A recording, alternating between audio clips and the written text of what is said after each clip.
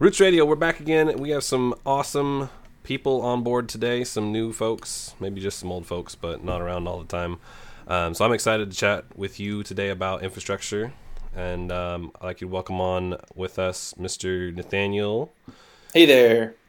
We have back Mr. Scott Walkinshaw. Hello. And, of course, here is Austin. Howdy. And I'm your host, Chris Carr. Thanks for joining us again.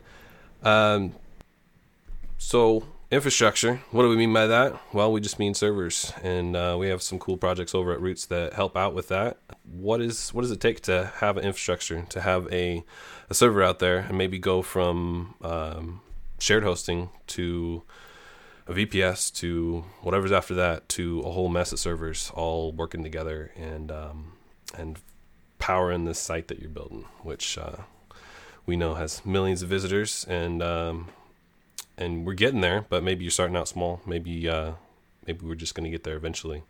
So let's dive right in then. Most WordPress people are coming from probably shared hosting land. So what do you guys think? What's kind of the normal path to go from just getting started with a website? You know, you've got $50 a year for hosting or whatever. Kind of where do you go from that next as you start to scale up? Yeah, I'll jump in. I think it's useful to define a couple terms too. So like for shared hosts, I think that's pretty obvious. We're talking about a host where you get kind of like a slice of their pie, and you probably have, restricted access. You're locked down to their software versions, although they might give you a choice, and you probably don't have things like SSH access, and you can't just, install whatever software package you want. I think more than ever now, another option, which we won't talk too much about in this podcast, is what's kind of called like the WordPress hosting services. Kind of goes beyond a shared host, but I mean, it is kind of shared. We're talking about services like WP Engine. I think Pagely is another one. Mm-hmm. Does anyone else have anyone missing? Yeah. Yeah, big fan of those guys. There's a lot of them. I think what you're talking about there is what's normally termed WordPress managed hosting. Yeah, exactly. And that kind of just pulls you away from more of that server management stuff. So normally shared host is going to handle taking care of all the stuff that's installed on your server to run a server, but kind of WordPress is up to you. And the managed hosting, they take care of the WordPress side as well. And then also oftentimes that affords you more performance as far as being able to handle requests, but it also kind of locks you down a bit more in some ways. Yeah, I was going to say that some people just go from a shared host to one of those more high-powered managed hosts, and they will never go to their kind of own infrastructure, and that's fine too. But like Chris said, there's definitely some downsides. One, you're paying for that convenience, especially once you get up into the kind of higher plans. I mean, you can be looking upwards, $500 to probably $1,000 a month, and that would be the equivalent kind of power of probably something. Maybe you could be paying $100 a month if you did it yourself. So that's just a trade-off between kind of price and labor. And then, yeah, if you're doing some more customized stuff and you want, if you want to be kind of confident in your setup and consistent versions, then you might want to look into what we're going to talk about, but maybe not. So it's really up to you and up to your kind of use case. Yeah, one big thing about that managed hosting is that it's oftentimes the pricing is really dependent on the traffic that you get, whereas the stuff that we're going to be talking about, it's kind of a bit more abstracted from that because you're paying for hardware as opposed to that service of making sure that your website's up, and how much traffic you can handle on that hardware has a lot more to do with how you set stuff up and maybe more scalable, like you said, for a different price. And typically, too, shared hosting and managed WordPress hosting will cover most, if not all, bases for pretty much everybody.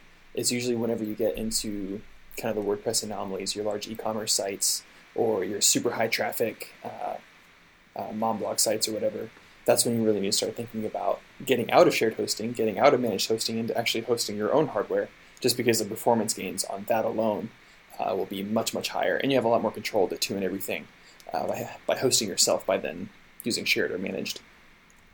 Cool. So now that we kind of know what's going on there, what's the logical step for somebody who doesn't want to go the managed hosting way to kind of level up from shared hosting or managed hosting to the next level of that? Yeah, so first step is really using Trellis, because out of the box that will take care of pretty much everything for you on a single instance, either a Linode server or a DigitalOcean Droplet or an AWS EC2 instance. Everything will live on the one box. You'll have PHP serving WordPress itself, Nginx for the web server, and then the database MySQL will live on the one server as well. So it's all kind of packaged into one giant thing. Yeah, and this is like obviously kind of the WordPress default. You obviously don't really have to make many configuration changes when everything's on the same server. Especially the database and your uploads as well. And even when you're dealing with kind of sessions, that's like the default WordPress state that they assume you're using. So it's pretty easy to just have a single server and run WordPress as normal. And I think it's important when you're talking about like just one server that it doesn't really matter what form the server comes in. It could be like a literal metal single server. It could be a VPS as they're termed. It could be a dedicated server. It could be an EC2 machine. It could be a DigitalOcean Droplet. So we're kind of treating these as all the same thing. It's just whatever it is a single server that you have kind of complete access and control over. Yep. Yeah. So canonical version of that is like the $5 DigitalOcean Droplet. Well, and then also, let's not forget as far as infrastructure, definitely staging servers, development servers are a part of that as well. We talked about shared hosting and managed services, I guess, like WP Engine and stuff.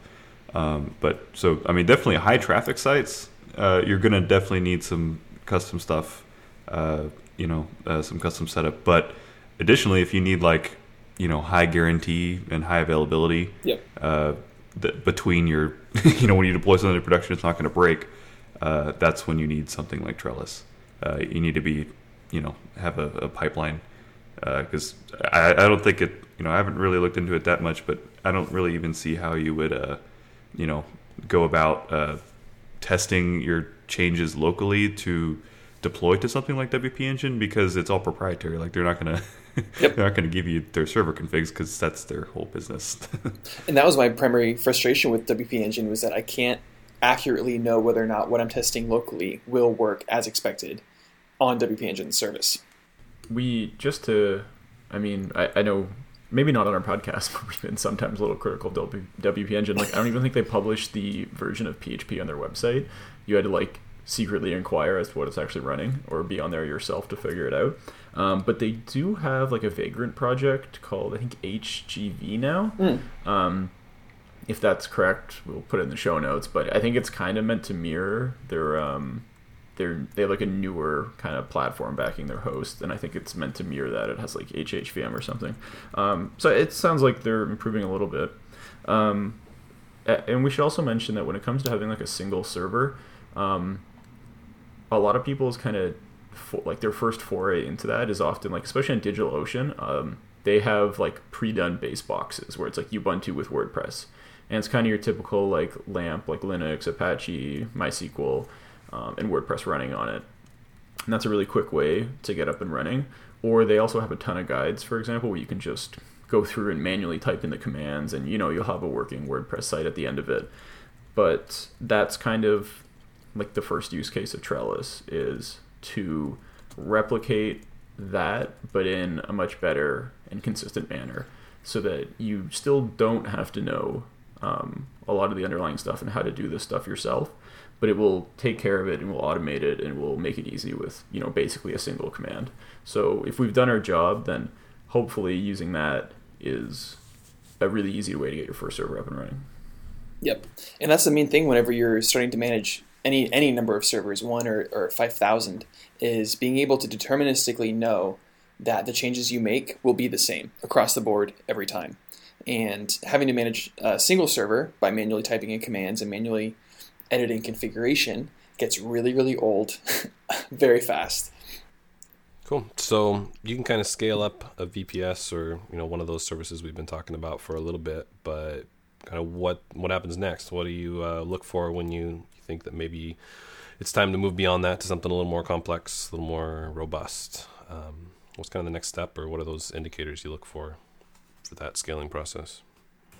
Yep. So if you start thinking about, so let's say database, your database is getting hit really, really hard, there's lots of reads or there's lots of writes, it's starting to take up both memory and processing power on your instance. And whenever one process gets hit hard really like that, it'll affect kind of a ripple effect to everything else on that server. So if MySQL is being hit really hard, that's going to affect Nginx and PHP's ability to perform, which will degrade performance. And it just kind of starts this long process of performance will get worse and worse and worse and worse because of this one single problem. So that's when you want to start thinking about separating the web server, Nginx and PHP, away from the database.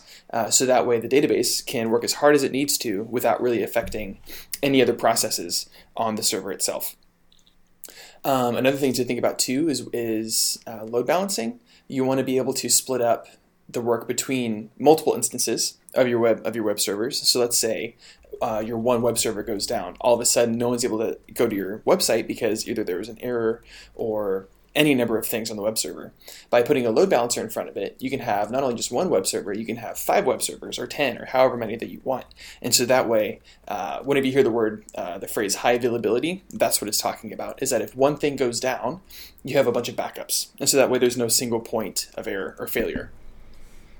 Well, yeah, so let's break it down. So you've got, like on a regular old WordPress install, let's say just on a DigitalOcean instance, you've got WordPress running, PHP, that's the web process, and that's talking to MySQL, right? And then maybe you have like Memcache or something with your transients. So what you're saying is that, break up the PHP part, the web server, into, n number of servers. They all talk to a central database, right? And then maybe they all talk to a central Memcache server. Is that what you're saying? Exactly. Yeah, so you kind of take that idea of, which of these services needs more power behind it, and then branch that off. And then as that gets, as you need even more power behind that, then we get to the point of splitting those services onto multiple servers amongst themselves, right? Exactly. And one of the great benefits is that, let's say before, when you were on one instance, you had to have a really, really big instance because your database was having to work very hard. The benefit with splitting them all up is that now the web servers that house PHP and Nginx can actually be really, really small because the amount of processing they have to do isn't anywhere near what it was having to do before when it all lived on one box. And so you can have a decently sized server for the database and then a couple really, really small servers for the web servers. The nice thing about, you can think of this just as kind of like when you write code of separating concerns, because the nice thing about splitting up things like your web server or your application server with your database is that each of those usually have different characteristics in terms of like performance too. One of them might be like CPU heavy, one might be memory heavy. And if you have everything on one server, you're trying to just make everything fit. But once you split them off, you can kind of use different types of servers. You might have one with more memory or one with more cores, and you can kind of fine-tune that to the services that are on them. Yep. And there's some specific services that come along with some of these providers. Specifically, it comes to mind for me is some of the services you get with Amazon or AWS. They run specific services and specific types of servers for different functions. One of those, particularly being their RDS system for database stuff, and that's kind of like, to me, it kind of seems like a managed hosting of database stuff, kind of like we see for the full WordPress stack, but just for killing it on databases. Yep. Austin, I know you spent some time with RDS recently. You want to talk a little bit about kind of how that works and why you might use that versus another plain old server running MySQL? Yes, absolutely. So I know some of you guys listening, you might be a pretty good PHP guy, but when it comes to managing databases and being a sysadmin, that's probably one of the scariest things you can deal with. Maybe you know how to export the DB and import import it from a backup or whatever, but beyond that, replication, cloning, multi-master, like all that kind of stuff is just like, what the hell's going on here? RDS just completely removes that concern. It's basically just a hosted database that provides a bunch of kind of a wrapper around MySQL, MariaDB, Postgres. High availability and just like Scott said, tuned for databases. So what's good for Nginx and a PHP is not necessarily good for a database server. So yeah, definitely highly recommend using RDS with.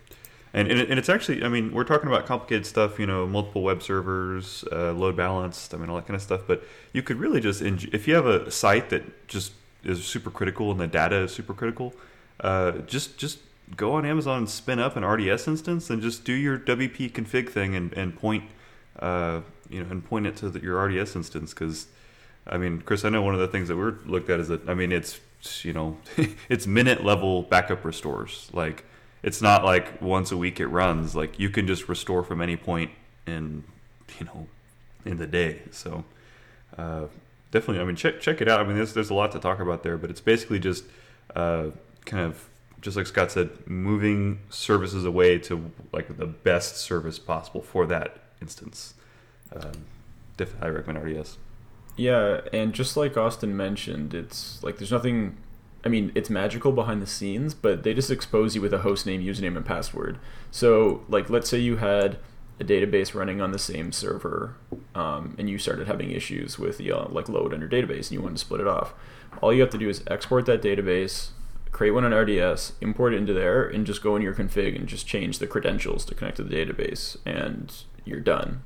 It's just migrated. So it's really simple to actually connect to and integrate with. And kind of let them handle, all the complicated stuff in the background. Yep. I'm a huge fan. If only it was that, Chris, if only it was that easy. No, RDS has saved me a bunch of time, if only for backups, automated backups. They make it super easy. You just tell them, hey, I want it backed up, and boom, it's done. And you're able to specify how long you want it backed up for. You can have it backed up for 7 days, 14, however long you want that. And the fact that it's also highly available, you have the option of specifying multiple availability zones, which means that even though you have the one URL, the one database endpoint, they'll actually set up multiple databases in multiple parts of the country so that if one of those goes down, it'll automatically switch over to the backup. And so you never have to worry about your database being unavailable because there's multiple copies all over the place. And if one fails, then they'll just switch to another one that's working. The other nice thing about these kind of hosted databases, Google has their version. I think Microsoft Azure has their version. So this isn't necessarily anything specific to Amazon. You can find the one that you want and use it. But the nice thing is, sometimes when we're getting into these more complicated, infrastructure services, there's trade-offs in terms of using it because you have to deal with the complexity of integrating it or the kind of, overhead and trying to understand the service. But the hosted databases are one of the easiest ones to, there's almost no downside to it, really. Yep. It costs you maybe a little more because it's separate. But when it comes down to it, it's one of those really easy things that it's almost a no-brainer just to plug in, and it's going to save you a lot of headaches. Yep.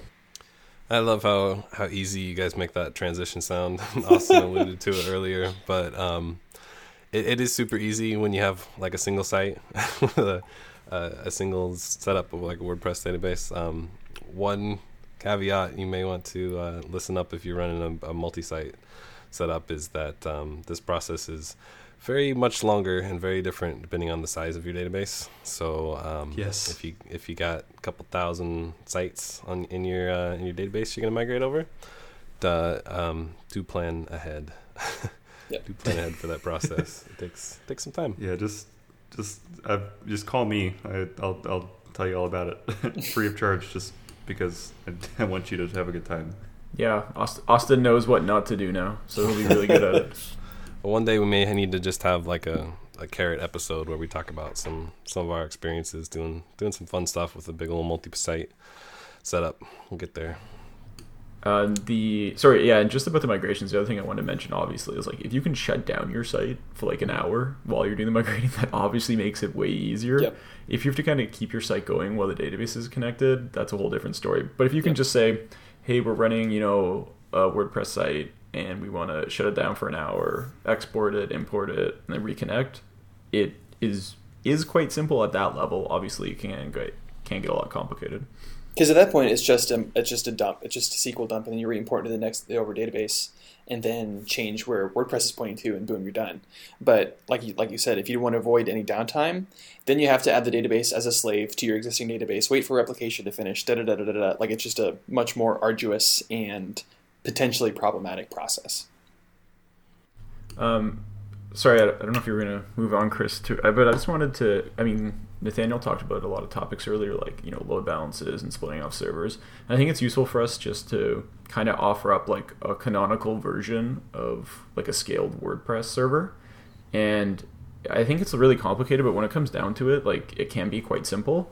So some of the terms that Nathaniel already mentioned was, okay, you have a load balancer, and that's your entry point, and that just lets you have multiple application servers. And your application server in the kind of PHP WordPress case is it's going to have an Nginx on it, or Apache if you want, and it's going to have PHP and your actual WordPress code base. And then the next level is you have your database. So in kind of like these days with cloud services like Amazon, the part in the middle is kind of what you should be concerned with. And if you can kind of offload the load balancer and database, then your life's going to be a lot easier. So just like they have RDS for databases, Amazon has an ELB, Elastic Load Balancer. So if you let them kind of handle what I'll kind of call like the very front of the stack and the kind of the very bottom of it, and you're concerned with kind of the middle layer, which is like actually your application server, that's going to be a lot easier. You could create a server to use like Nginx for load balancing or H8 proxy, but that's basically what they're doing with their hosted service. So generally, like, if you're writing an application, it's best to just be concerned with that, and you'll make your life a lot easier. And that means that you can just kind of scale out those middle application servers as you need to, and your load balancer is just going to seamlessly like apply requests between those if it's all working correctly.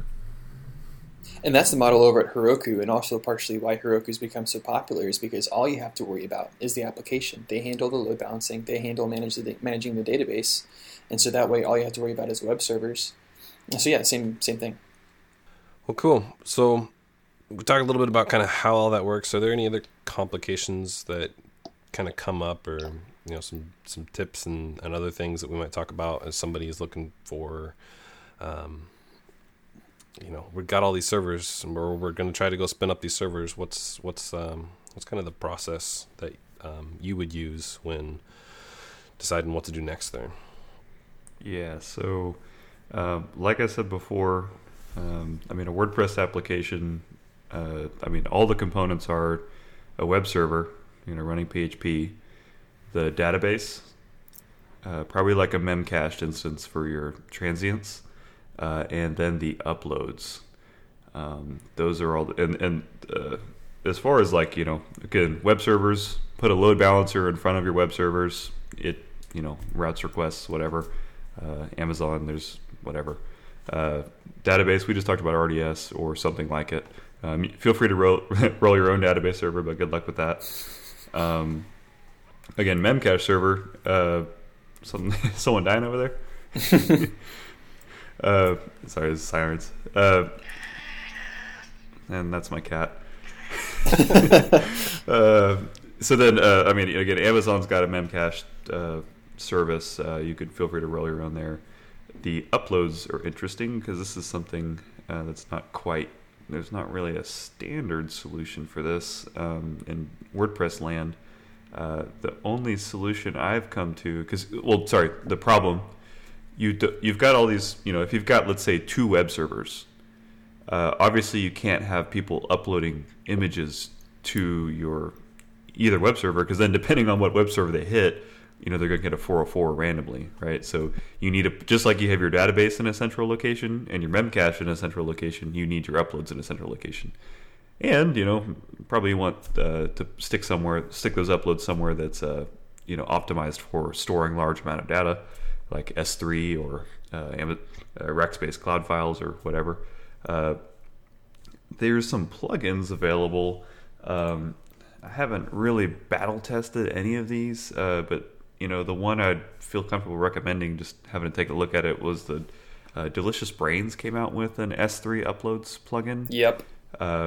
And that one's kind of nice because it goes ahead and, it has the ability to basically, the upload lives on the server long enough for it to get uploaded to S3 and then it's done away with. So there's never really any uploads sitting on a server, for it to cause problems with your load balancing and stuff. And honestly, I mean, I might even if I had one server, I might just use this WP offload S3 plugin, just because I don't want, I want to be. We're going to talk about immutable infrastructure in a little bit, but I mean, I want to be able to just shut off a server and delete it and spin up a new one. And you can't really do that when you have like 20 gigabytes of uploads. Yep. So. And to be clear, Delicious Brains are also the guys that made WP Migrate DB Pro, which is a phenomenal plugin. And I've used the same plugin, Austin, WP Offload to S3, on 2 really, really large sites. So I've had plenty of battle tested experience with it. It works just extremely well. Beyond initial configuration, it just works, which is awesome. Austin mentioned a few things, and I think the key term, just so people, if they ever hear this, they know what it means. It's like when you start getting in beyond one server and scaling, the key is that you want your servers to be stateless. And Austin addressed kind of the few key areas. So this means local state. So on your server, local state means I am saving a file to that server. Or if you are handling sessions and that session is handled directly on that server, that's local state. And that's when you get into trouble with scaling out and having multiple servers. So what you want to do, it's pretty simple, is you find the place that has local state and then you move it to a shared service. Just like Austin said, that's what a database is. That's what you can do if you want your sessions in Memcache, for example. And that's what you have to do with your file uploads. You have to move it to a shared service like S3. The great thing is that, 3, 4, 5, 6 years ago, if you were doing this with WordPress, the solution would be to have a server that was in network file storage that would have like an NFS store, and you'd have to mount that on every single server that you scaled out. And you don't want to do that. It's not good to try and manage your own network file server. And so thankfully now the answer is you just upload to S3 or Google's version or Rackspace's version, and let them take care of it. So this is easier than it's kind of ever been. But that's the key, is you have to find out what the areas are that have local state and kind of transfer those to a shared service. And in general, that means your database, which is already done, uploads, and session or cache services.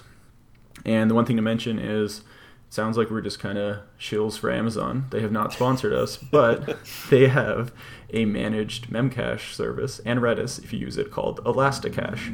And it works basically the exact same way as RDS or whatever else. So again, you can just use that. Yep, and the benefit too with offloading to a central static file store like S3 or Rackspace or anything like that is that it's already optimized to serve those static assets a heck of a lot better than any of your web servers will. And so even in general, when if you're on shared or managed hosting, it's a really good idea to move all of those to another service like that, because not only will it be able to serve it better than your server will, you can also put it behind a CDN, which will distribute it across the world and make sure that it gets distributed to whoever's visiting your website much faster than it would be otherwise. Yeah, if you have an S3 bucket, it's trivial to add CloudFront, which is Amazon's CDN, right in front of it. And so you might as well take advantage of those tools as well. Yep. So another complication with multiple servers and really just managing servers in general is configuration drift. So if you have one and if you're managing it manually, you're having to edit config files, and they just live on the server. They don't really live anywhere else. And so let's say you go to deploy another one, or you want to have your project exist somewhere else. All of a sudden, you have to make sure that you've done everything you did on that one server on the second server, but you don't really, other than your notes, it's going to be really difficult to be able to replicate that.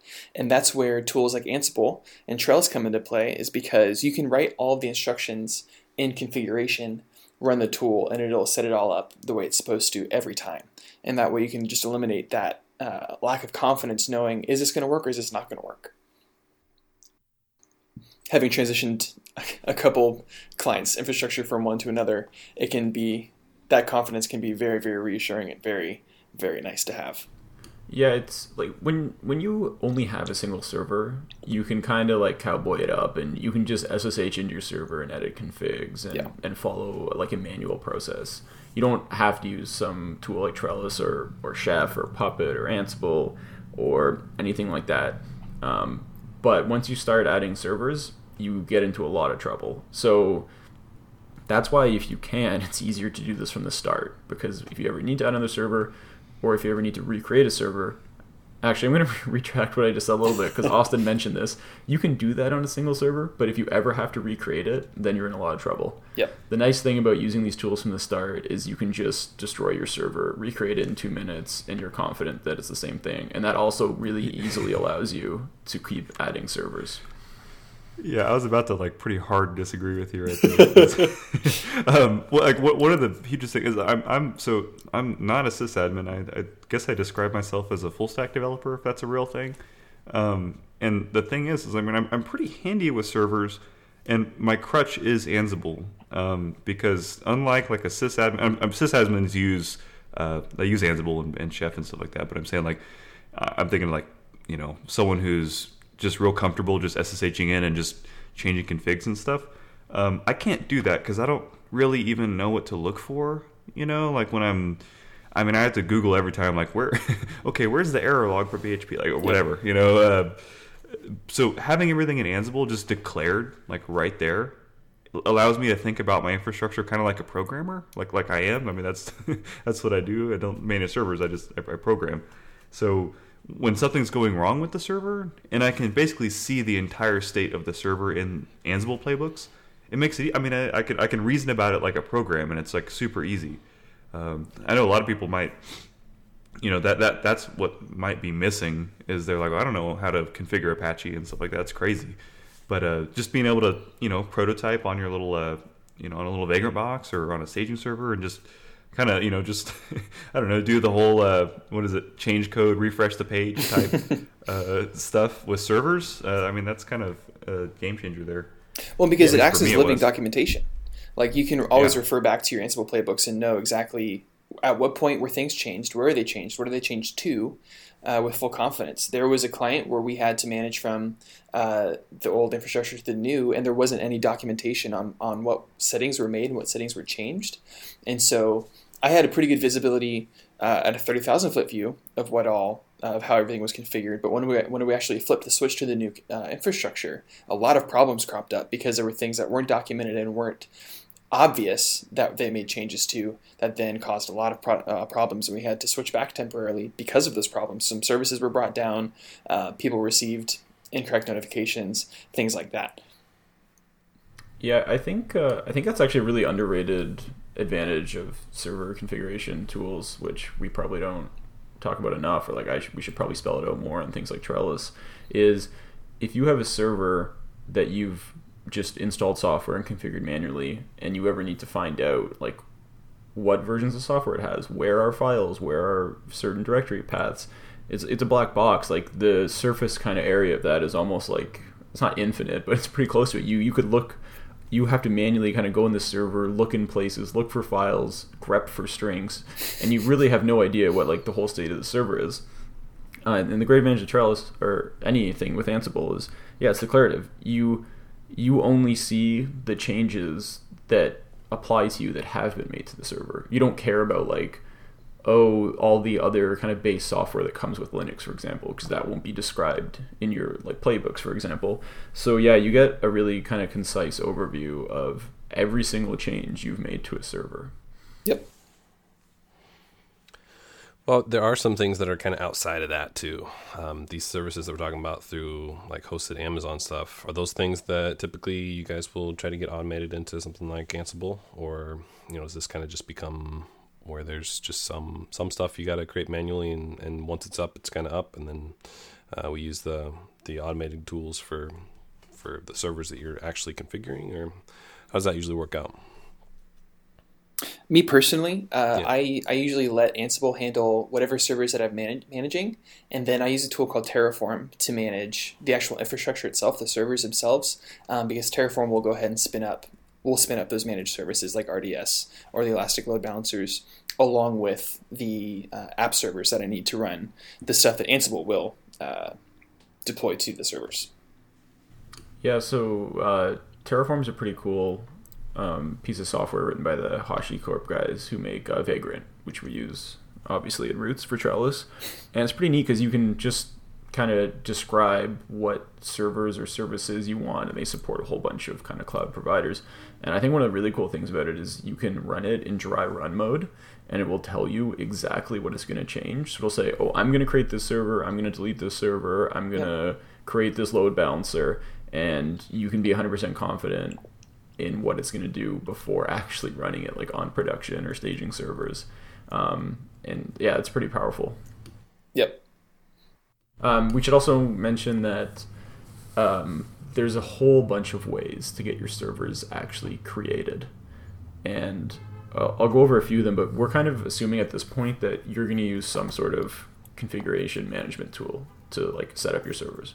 You can use Trellis, you can use Ansible, you can use Chef, Puppet, SaltStack.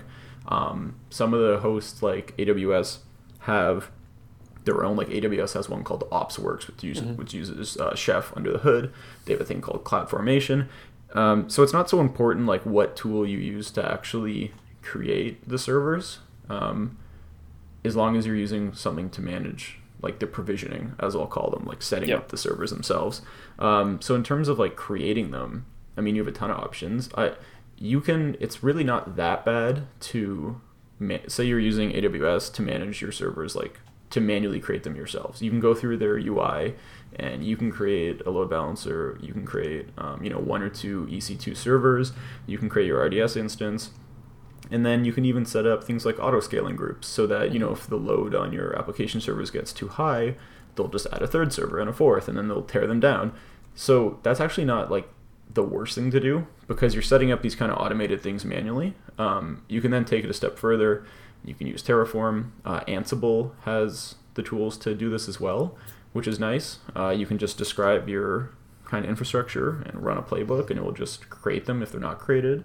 And there's a whole bunch of tools that do that. So it's kind of less important which one you pick and more important that you do the actual configuration management. Very much so. And what's nice too about Chef, Puppet, Ansible, and Terraform is that they're provider agnostic versus if you use something like Amazon's CloudFormation. CloudFormation is only for Amazon services. And so if you use Ansible or Terraform or any of those other guys, you can specify, well, I want this setup at this provider, I want this setup at this provider, and this setup at this provider. And at larger companies, not to say you would do this with your host, they do not only high availability on one provider, but they'll actually have backups. And so maybe most of the application lives at AWS.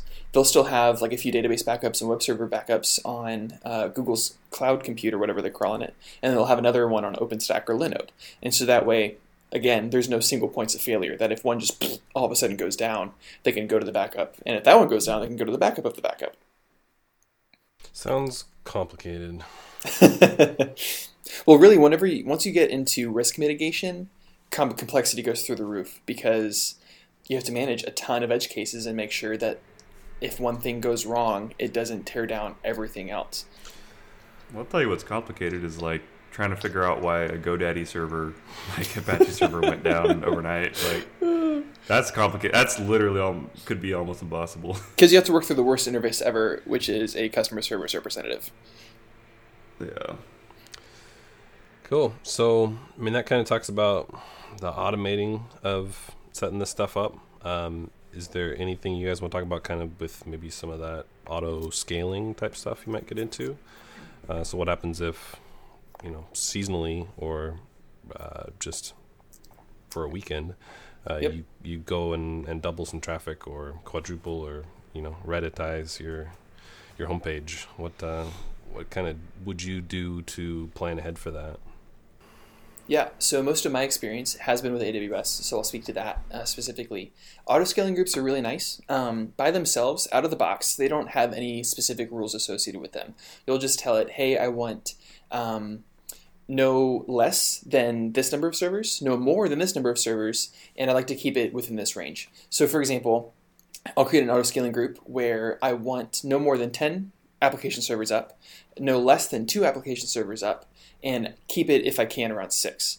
And so let's say, for example, one server is all of a sudden doesn't respond to pings on port 80. That's what's called a health check. The auto-scaling group will check every so often just to make sure that the server is still quote-unquote functioning, and typically they'll just ping a port to make sure that it's still open. So let's say that we have 6 web servers up, and all of a sudden one of those servers, port 80, stops responding. The auto-scaling group will destroy that instance, and because we're still above that minimum threshold of 2, it's fine, leaving it at 5 servers instead of 6. If all of a sudden we more and more keep going away, it'll keep blowing them away until we reach 2 servers, and it won't go lower than that. And the same token applies too. If all of a sudden we need to add more servers, it'll keep adding them until we reach 10. Now, what the real powerful thing about auto-scaling groups is that you can attach something called a CloudWatch metric alarm to it. And what it'll do is that it will measure every so often your instances, either the CPU utilization, memory utilization, disk utilization. I mean, there's a ton of different metrics that you can watch. And if it matches certain conditions, let's say that you want to check the server every 2 minutes to see that the CPU utilization is below 75%. And if it goes above 75%, it should sound an alarm. You can add that to an auto-scaling group instance. And if it meets that condition, it'll spin up more servers. And you can also attach the opposite conditions, that if CPU utilization is below a threshold, start taking away servers. And so that way, as demand increases or decreases, AWS will kind of manage the number of instances that are up at any one time.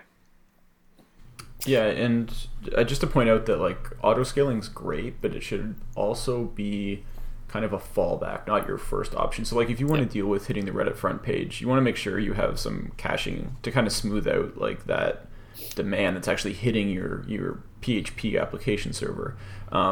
So then once you've kind of dealt with that main like first level thing, if you can, I mean, it gets harder and harder the more dynamic your sites are. But if you're able to have some sort of caching, like you could do an Nginx microcache for 5 seconds, for example, so that you get that 5-second window, so the content's never that out of date, but you're also kind of smoothing out those huge spikes. And then as a second level behind that, you have the auto scaling.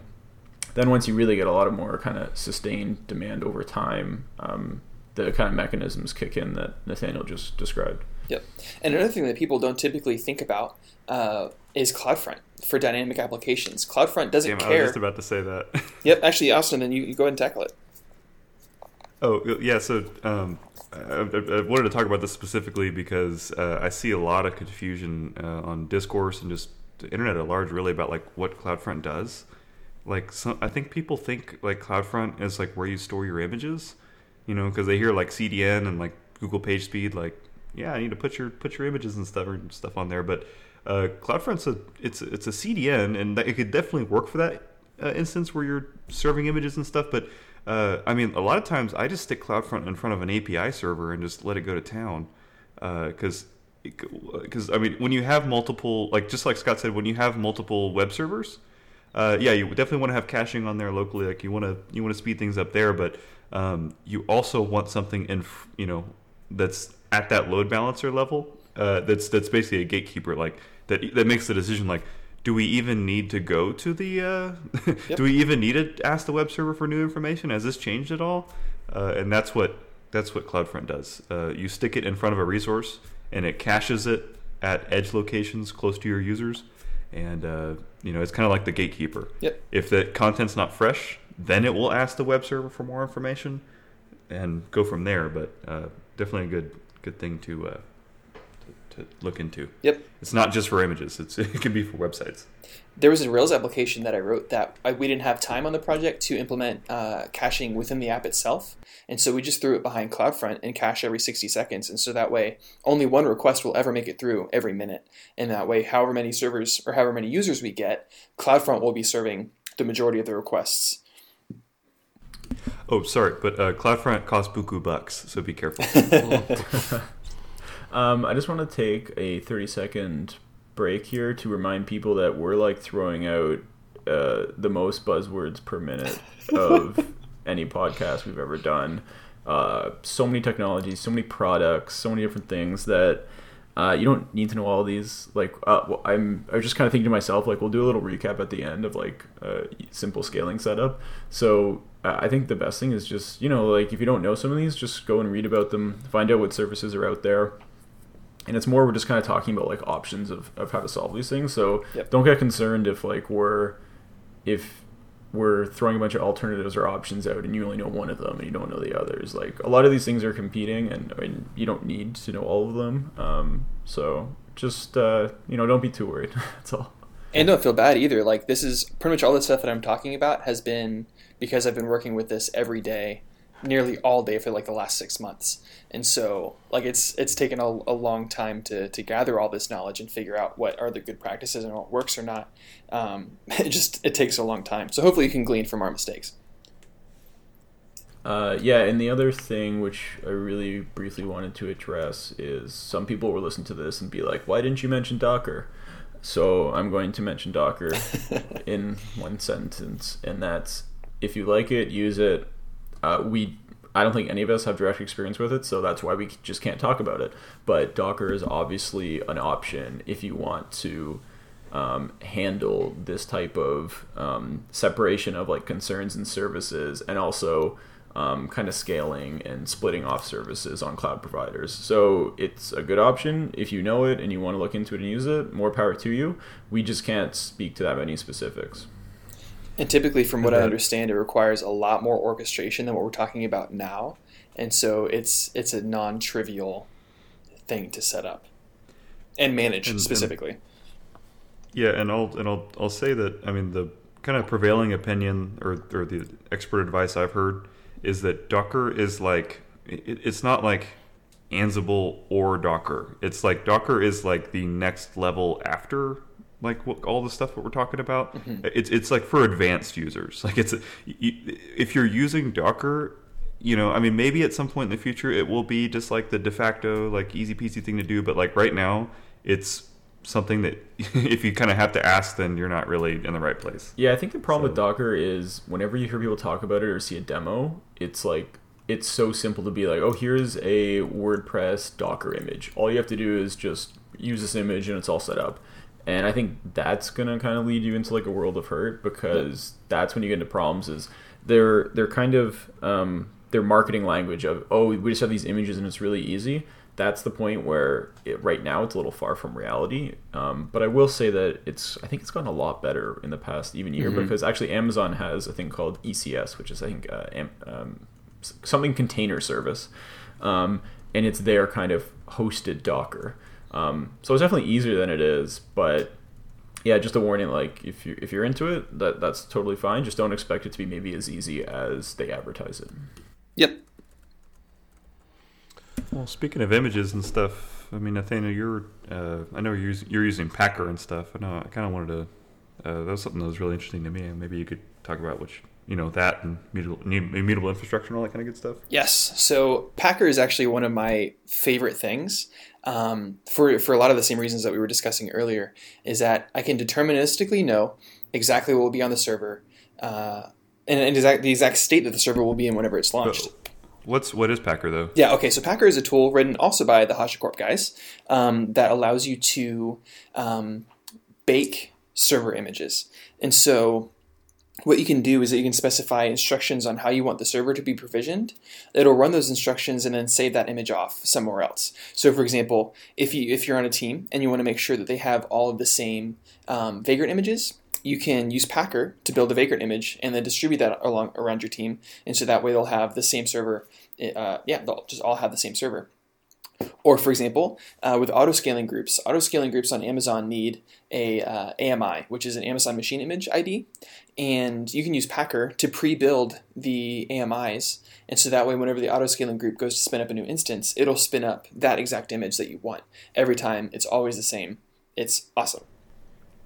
Okay. And so you can right, because you don't want to be running Ansible each time you spin up a new server, right? Exactly, and so you run Ansible once, and it takes care of the rest. So, for example, whenever you're building a new EC2 AMI, what it does is that it spins up a new EC2 instance. It'll upload your Ansible instructions. It'll run Ansible Actually, it doesn't do it, you tell it to do it. So basically you give it a list of scripts to run and it'll take care of the rest. And one of the options that you can do is use Ansible. So it runs all the scripts, sets it up, and then it basically just carbon copies that image and saves it off for later. And then you can use that ID to spin up new servers. Dope. Yeah, that sounds really cool.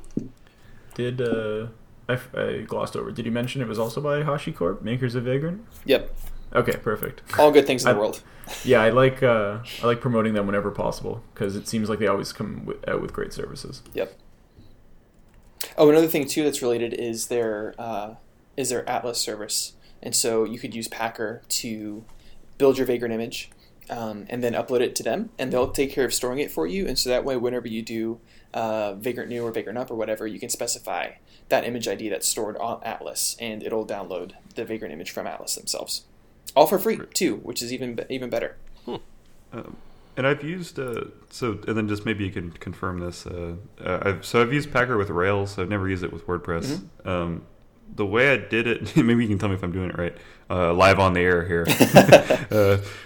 So what I would do is I would create an image, right? And there's one of these websites out there that like gives you an Ansible playbook based on some checklist or whatever of stuff you want for your Ruby server. So I would create an image based on that minus the app. Correct. Right. Yep.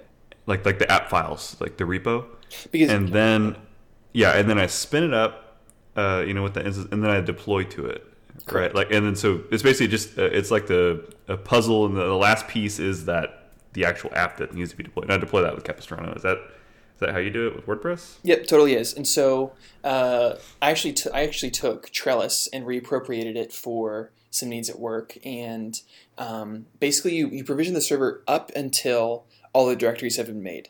I don't remember where that is in the Trellis playbook, but basically you don't install any of your gems, you don't install any of your composer dependencies, the app doesn't live on the server on the image at all. So you create the image, and then whenever an autoscaling group spins up a new instance, or even when you spin up a new EC2 instance, you have the ability to say, hey, I want you to run this shell script before anything happens, and that'll kind of basically bootstrap the server. You can use that to kind of do some final details, setting environment variables if you need to do that, downloading a few extra packages. Anything can happen in that step. And then you deploy the application to it, and then it'll finish. That'll install your gem dependencies, that'll install your composer dependencies, and start any services like Nginx or PHP that you need to.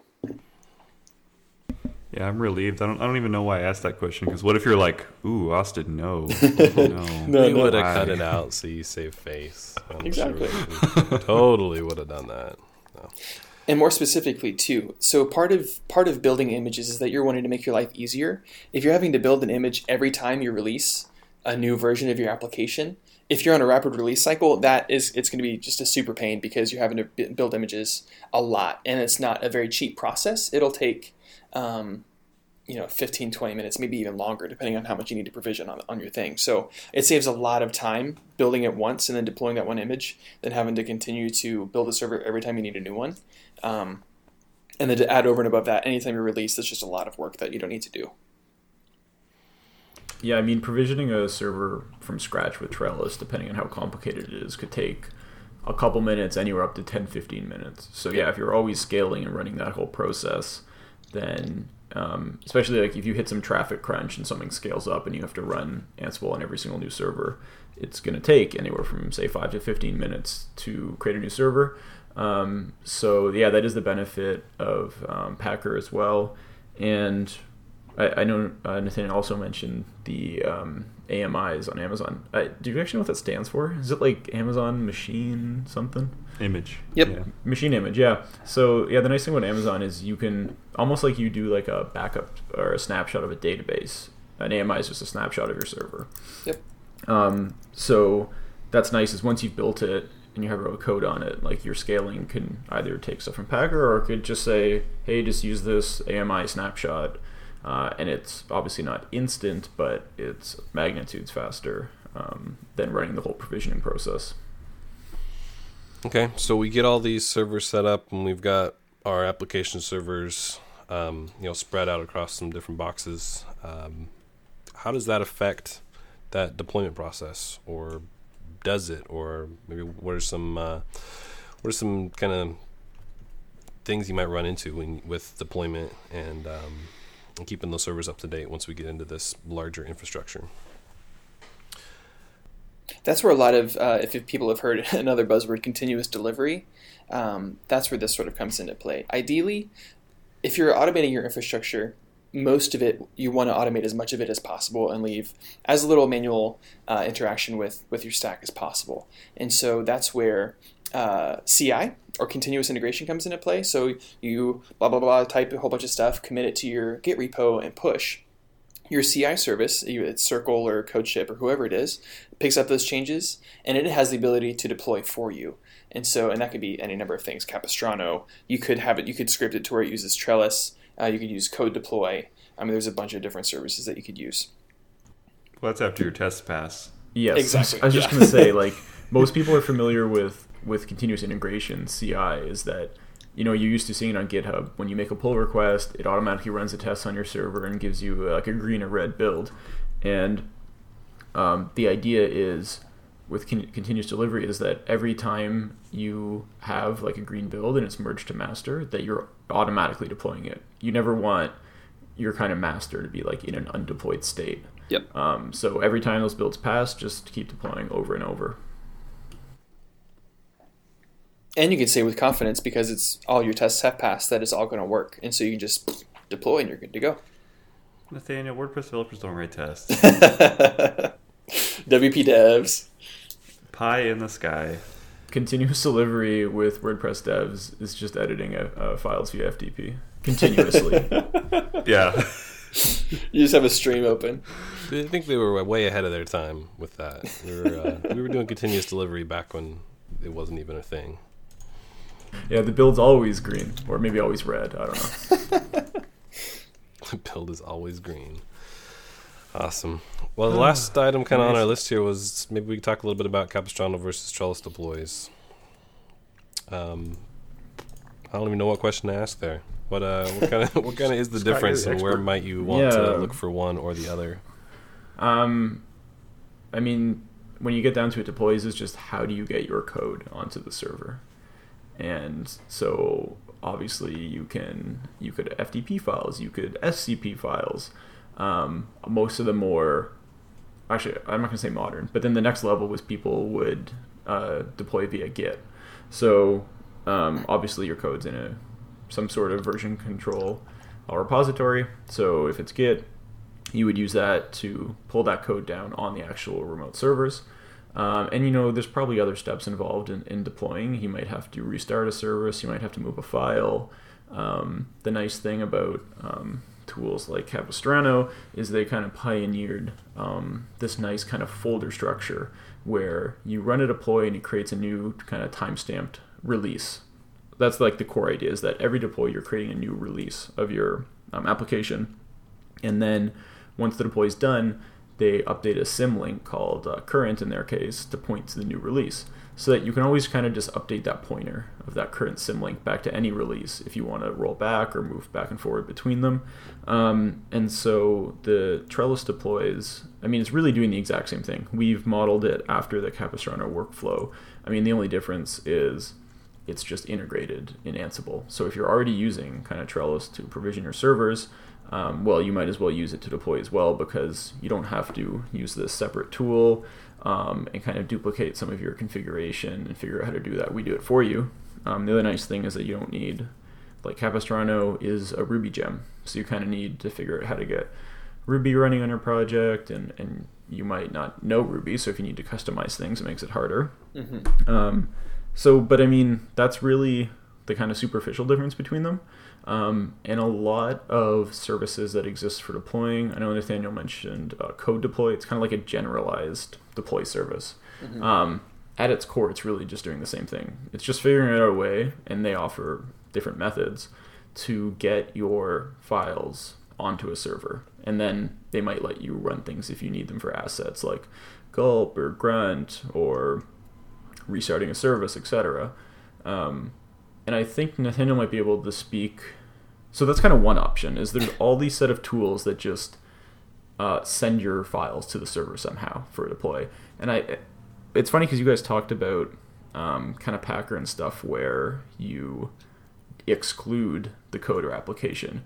But I know there's some people who do things, and actually here's the issue with some deploys is that let's say you have a huge number of auto-scaled services and you need to deploy them all. You want them pretty much to happen at the same time or in parallel. Mm-hmm. If your infrastructure is done correctly, it's not a huge issue for some applications if a request comes into server A and it's on, let's say, version 1 of your software, and at the same time, while a deploy is going on, a version comes into server B that's on 1.1. That actually could get into huge issues if they're dealing with like a different database schema, for example. Maybe not likely in WordPress land, but like it can happen. So I know that there's some people who do things where you can bake it into an image and then you can update every image at the same time. Something that's a little more consistent or lets you do things more at the same time instead of shipping, like running the same kind of process in parallel or linearly to all these servers, and you can kind of get timing differences. I don't know if you can talk more about that or... Yeah, for sure. So there's a couple different strategies to mitigate that problem. One of them being a canary. And so the idea with canary is that, going back to the load balancer, you have the load balancer and then any number of web servers behind it. So let's say that you have 5 web servers. The canary strategy says that you're going to take one of the servers out, and then that server with the new version of the application, you're going to put that into the load balancer and send maybe 10% or 20% of the traffic to it. And if after 5 minutes or so there haven't been any errors, then you know that it's all working accordingly, and then you'll finish the deployment and switch out those remaining 4 servers with the new servers that are running the new application. That takes a bit more orchestration, and so I don't tend to use that. With the one that I do use is blue-green deployments. And so the idea with blue-green is that you actually have 2 environments in parallel with each other, one being active, one being not. So let's say, for example, that the current infrastructure with the application servers running is green. You will go ahead and deploy all of your changes to blue, and then just point your load balancer to blue instead of green. And so that way, if things go rotten, you can quickly point it back to the servers that you know are working because they haven't been thrown away yet. And once you know the blue is working, you can then throw away green, build up green again whenever you have the next deployment, and just keep switching back and forth, back and forth. Yeah, I think oftentimes we talk about a lot of best practices here and things you should do, and deploys are kind of one of those things where any tool, like I think Capistrano can even do this, but Ansible can definitely, is running deploys in parallel. So obviously there might be tiny time differences between like when the deploys finish and at what stage they're at the same time, but those are going to be really minor differences, and I'd like to say it's almost just one of those things that in most cases you kind of have to live with. Especially with WordPress, like it is rare because if you're running something like Laravel or Rails and you have a migration system, and during your deploy you run the migrations and changes the database schema, that definitely can cause a little more problems maybe than something like WordPress where it's not as common. So I would say that like as long as you're not trying to deploy out to 200 servers, which is definitely going to kind of exponentially make this a bigger problem. Like if you have a small number of servers, just kind of make sure it's deployed in parallel, and you're usually not going to have many issues. Because that way it's completed a lot faster, and that window of time where things could get messed up is made shorter by how quickly it completes. Yeah, exactly. And I mean, one kind of term, which I'm trying to remember as I'm bringing this up, is people kind of talk about like maybe like hot deploys or zero downtime deploys. Is ideally what we want to strive for. What that means is that if you're in the middle of deploying and someone goes to your site, they don't want to see a 500 or whatever error. They want the site to be accessible and to work. And Capistrano's workflow that I kind of described supports that by default, because when your web server, so in the case of WordPress, like Nginx, its web root is pointed to that current symlink. And while you're deploying to another folder, you're not overwriting files in the same folder that you're serving from. That's the problem with SCP or FTP deploys. They're not zero downtime. Someone can hit your website when you're in the process of copying over like half the files. So with Trellis, with the Capistrano workflow, that pointer only gets updated once the deploy is done, and then you kind of do a reload of your web server, which means that, like, literally Nginx reload, it doesn't actually restart the whole web server. It just means that the processes that are currently serving a request will finish that current request, and then they'll reload from, like, your new config. So you will have zero downtime, seamless deploys, and that's what we want. Cool. Is there any kind of thing you need to think about as if you are scaling up and down multiple machines, how you would know which machines to go do those deploys on? Is there kind of a best practice or something simple to make that not a problem? You mean like if a server was in the process of either scaling up or down? I just mean if you're doing Ansible deploys and there's 2, 3, or 4 or more different web servers out there that you have in play at any given time. How do you know which ones to go and do the deploy to? Yeah. So the kind of your first solution or iteration would just be, if you have 3 servers without auto scaling, you just hard code those IPs or host names right into your, like, Ansible host file. Or if you're using something like Capistrano, you could hard code those IPs in there. If you're using auto scaling, which ideally you should be, it's great. Ansible has an awesome thing called dynamic inventories. So you kind of provide it with your AWS credentials, like your API key and token. And then instead of having this, like, static inventory or host file in Ansible, like if you look in Trellis by default, we have static files. You can supply, there's like a script that comes with Ansible. It's called like ec2.py. So it's a Python script, and they call it dynamic inventory. And it will query the Amazon API with your credentials, and it will return, like, the current state of your servers. So every time you run a provision or a deploy in Ansible, it will go to the API, get the current servers that are, like, up and healthy and running, and automatically deploy to all of them. So that is the advantage of using something like Ansible over Capistrano, where that would be, I guess it's possible, be way harder. You have to find plugins and script stuff. That is super cool. Yeah, sorry, just to quickly mention, they have dynamic inventory scripts for, like, so many cloud providers. They have DigitalOcean ones, they have Rackspace, they have Microsoft.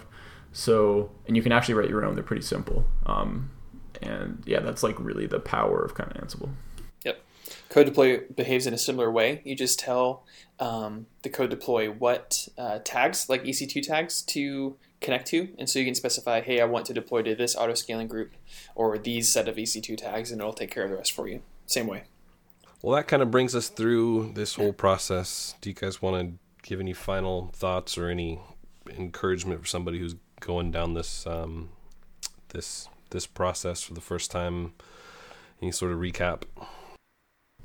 Yeah, I was just going to kind of sum up, like, if you are going from one server to multiple, or maybe you just want to have a more kind of bulletproof server setup. Like, most people know off the top of their heads that if you only have one server and something goes wrong to it, you're kind of screwed. So it's obviously a good practice to have redundancies from the start, even if your traffic doesn't necessarily warrant it. Like, if you still want your website to always be available, have at least 2 servers. So there's kind of 3 things. One, you could go with one of those managed WordPress hosts, but since we're not talking about those today, we'll skip over them. Next option is roll your own. So it's pretty simple. You have probably a pretty light server that's running a load balancer. That can be Nginx or it can be HA proxy. Next up, add 2 application servers. That's running Nginx and PHP. And that's where your WordPress code is. And then second, have at least one database server. But here's where the problems come up. If you want some real redundancies, you want a second backup database server. And that's kind of where you get into problems rolling your own. So you could duplicate that setup on DigitalOcean with Droplets. You could have each one being a $5 a month one. It's a pretty cheap redundant setup. You could go to Linode, Rackspace. You could use Amazon EC2s like in their raw form. Or then the kind of next level, or not next level, but an alternative, which is even easier, which is what we talked about, is you get an Elastic Load Balancer on Amazon.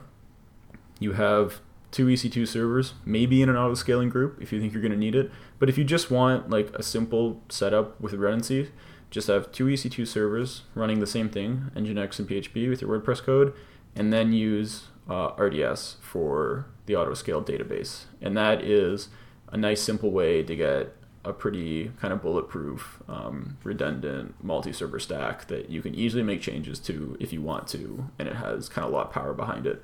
So I know, like we talked about, a lot of concepts, a lot of buzzwords, but when it comes down to it, like, either of those options aren't, I mean, they might be complicated if you're just getting into it, but there's tools to make it easier, things like Ansible. So that's kind of like, that should be almost like your default state that you should kind of strive to. Well, cool. That's a great wrap up. Thank you guys very much for being on. If people, I think everybody here has been on an episode before, but I'd love to let people be able to follow you individually if they want to. Scott, how can people get a hold of you or follow you on Twitter, or what's the best way? Twitter, S. Walkinshaw. It's probably plastered all over the Root site too, especially when we put up the link to this podcast. And sorry, I gotta interrupt your outros for 1 second, Chris. I forgot one thing when describing these default server states. Since it's WordPress, you need a place for uploads, so use S3. And then that's it. All right, next up. Okay, closing thoughts and how to get a hold of you for Nathaniel. Closing thoughts, don't beat yourself up if this is like feels really complicated or overwhelming. Like, take your time, be patient. You can and will figure it out. Just give yourself the time to do so. Find me. I'm Nathaniel KS pretty much everywhere. Cool. Austin, same thing. What's up? Go to austinfrey.com and read blog posts about probability and statistics for computer science. Don't do that. No one do that. Don't do that. My blog has latex on it. Sweet. Well, it's actually pronounced latex. I bet you didn't know that. Like, I literally never talk about latex with people out loud, so like this might have been like the first time I ever. I'm just relishing the opportunity to correct Austin Frey. Excuse me, sir. Well, cool. Thanks, guys. As usual, show notes are on roots.io/podcast or radio or something. I should figure that out and read it correctly. You can follow... It's /podcast. You can follow the Roots, the whole Roots organization on Twitter. It's at RootsWP. And, of course, if you got any questions, there'll be a post on discourse.roots.io, where we can kind of discuss some of the stuff and chat about it. So thanks for listening. If you guys like this, we'd really appreciate it if you go on to iTunes and leave us a review. That would be great. Make us feel real good. And we appreciate you guys listening. We'll talk to you later. Thanks, guys. See ya. Thanks. Bye. Later.